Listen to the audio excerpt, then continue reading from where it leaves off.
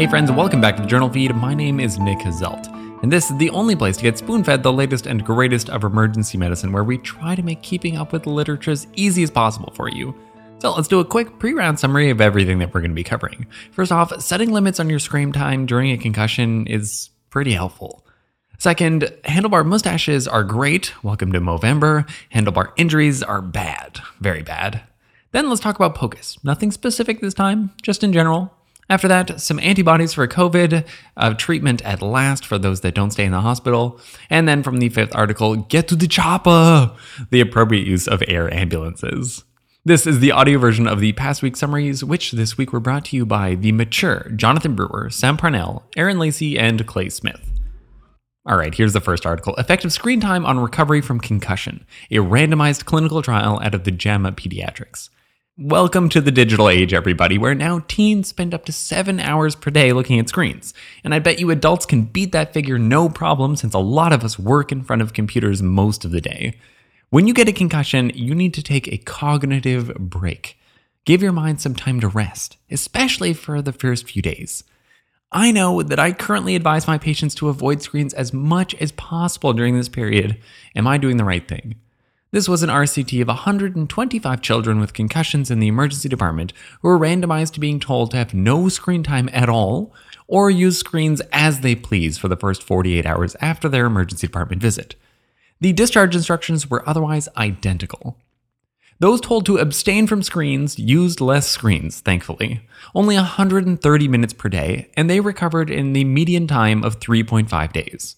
That's in contrast to the liberal screen use group that used screens 630 minutes per day and recovered in a median time of 8 days.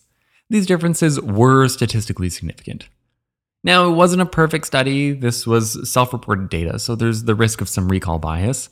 It also came from a single center, and it fell 15 patients short of their recruitment target, all because of COVID.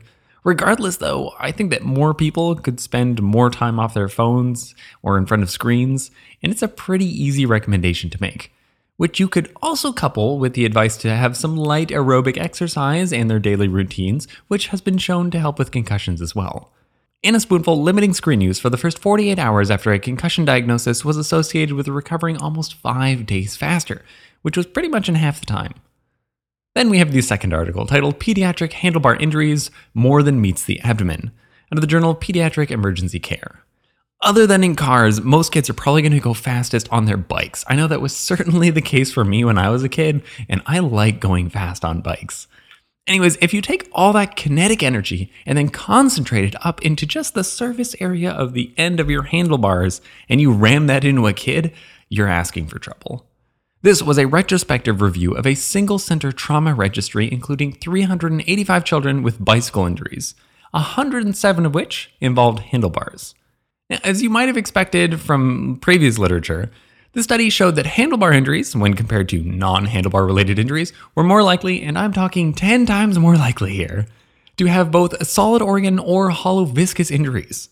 Handlebar injuries also have higher rates of soft tissue injuries like thigh, abdominal wall, or genital lacerations requiring repairs. What handlebar injuries actually have less of are extremity, skull, spine, and CNS injuries.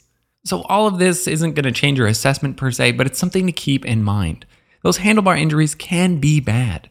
So even with a negative CT, if your exam isn't reassuring, then these kids might need a surgery consult and possibly admission, even with a negative CT, because they're at quite high risk.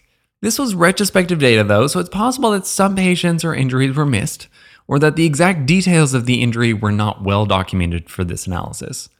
In a spoonful, be very wary of intra-abdominal injuries in children with bicycle accidents where handlebars were involved. And then we have the third article titled Point of Care Ultrasonography out of the New England Journal of Medicine. So the New England Journal of Medicine reviews some of the trends and advances in POCUS, kind of a summary of the practice as a whole, so we're going to cover some of the key points from that review.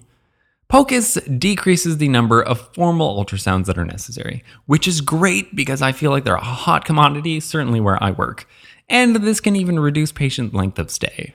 There are some cases, though, where POCUS leads to more consultative ultrasounds, so there's some overlap, of course. In that vein, it's a great diagnostic tool. It saves your patients radiation, and POCUS has been even shown to outperform chest x-rays and sometimes CTs for certain pathologies. And I don't need to tell you how much easier POCUS makes doing some procedures. Actually seeing onto the other side of the skin that you're poking needles through, oh my goodness, finding landmarks and actually seeing those landmarks properly, not just palpating some lumps, this is game-changing. More than procedures and diagnostics, POCUS can also be used for monitoring, assessing respiratory failure over time, heart function, traumatic hemorrhage, or even shock. There's some controversy, of course, about its use in CPR, but it could get there as well. All that, and it's cost-effective, it's quick, it's easy, it's at the bedside. But really, we're just starting in the POCUS revolution. I fully expect to have maybe departmental stethoscopes that I borrow, and then individual ultrasounds that I wear around my neck by the end of my career. POCUS can also be used to teach, it can be done remotely, and help with low-resource settings. All that said, as frontline physicians, we love POCUS. And in a spoonful, I think POCUS loves us too. Then we have the fourth article titled REGEN-COV, Antibody Combination and Outcomes in Outpatients with COVID-19 out of the New England Journal of Medicine. COVID-19 pandemic has affected more than 240 million people and caused the deaths of almost 5 million to date. Now, it is a little bit unrelated to this article, but I don't want to belittle any of those numbers, but wow, guys, do you know how much worse this could have been? Please take this pandemic very seriously so that the next pandemic isn't going to completely decimate us. Anyways, the point of those numbers was to illustrate that most patients only get mild to moderately sick. We have dexamethasone for hospitalized patients, but what about almost everybody else? We did recently cover inhaled budesonide, but that's not likely necessarily going to be the big answer. This was a trial of REGEN-COV, which I'm going to pronounce it that way because I don't know how else to say it. This was a combination of monoclonal antibodies, give me a second on the pronunciations here, casirivimab and imdevimab. These are antibodies directed against the spike protein of COVID-19. This trial was on outpatients positive for COVID-19 with risk factors for severe disease. They were then randomized to either REGEN-COV or placebo. Finally, it's nice to see a trial where theory wins out. We've done a lot of things against the spike protein at this point, and with antibodies, and in theory they should work great, but they haven't so far so well, but this was a positive study. Both the 2400 mg and 1200 mg doses showed a 70% relative risk reduction in COVID-19 related hospitalizations or deaths. The REGEN-COV group also recovered 4 days faster than the placebo group, 10 days instead of 14 days. Benefits were even present in patients with pre-existing seropositivity for COVID, which is good because I'm hoping most people will be vaccinated soon. It's also quite safe. There were more adverse events in the placebo group, and even then, less than 0.3% of patients had a grade 2 or higher infusion-related reaction.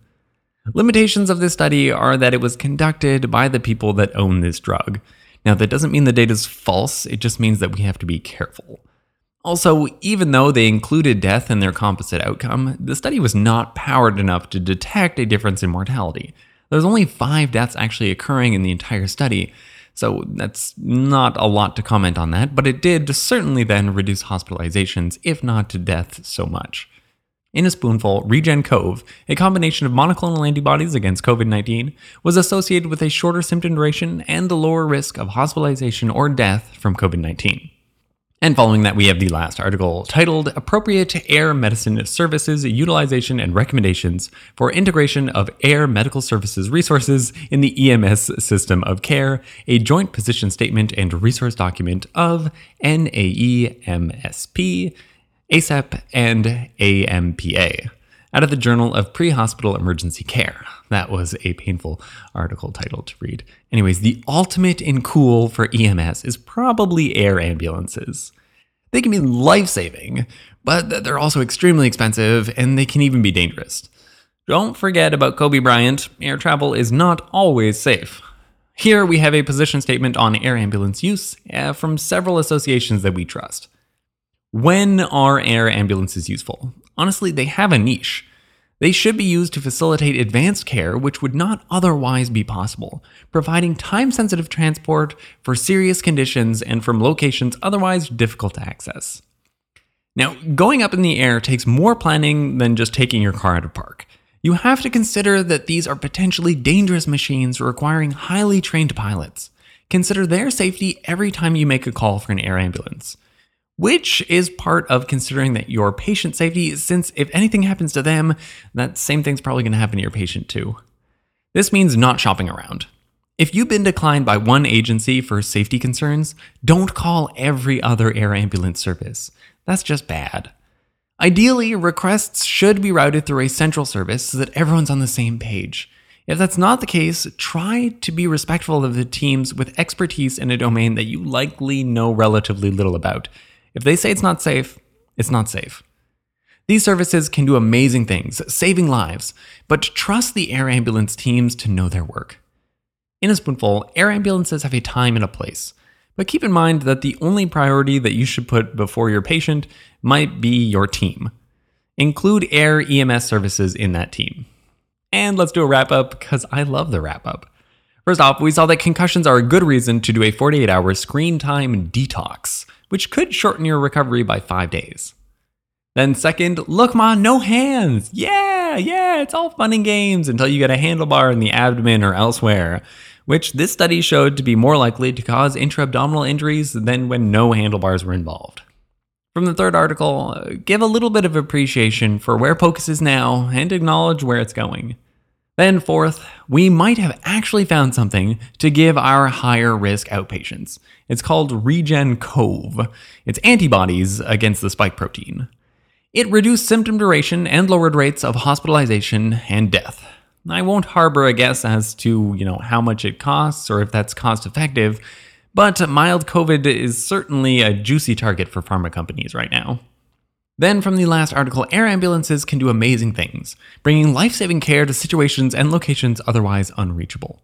Now then, you've earned them, we offer them, CME credits provided through a partnership with Hippo Education. All the details for that are at our website at JournalFeed.org, where in the very same place you can sign up for our newsletter if you'd like to, and then you can get daily spoon feeds through your email every day of the week. Our goal here at the Journal Feed is to provide better patient care through spoon feeding, and so we're trying to help you keep up with the latest research one spoonful at a time. Thank you.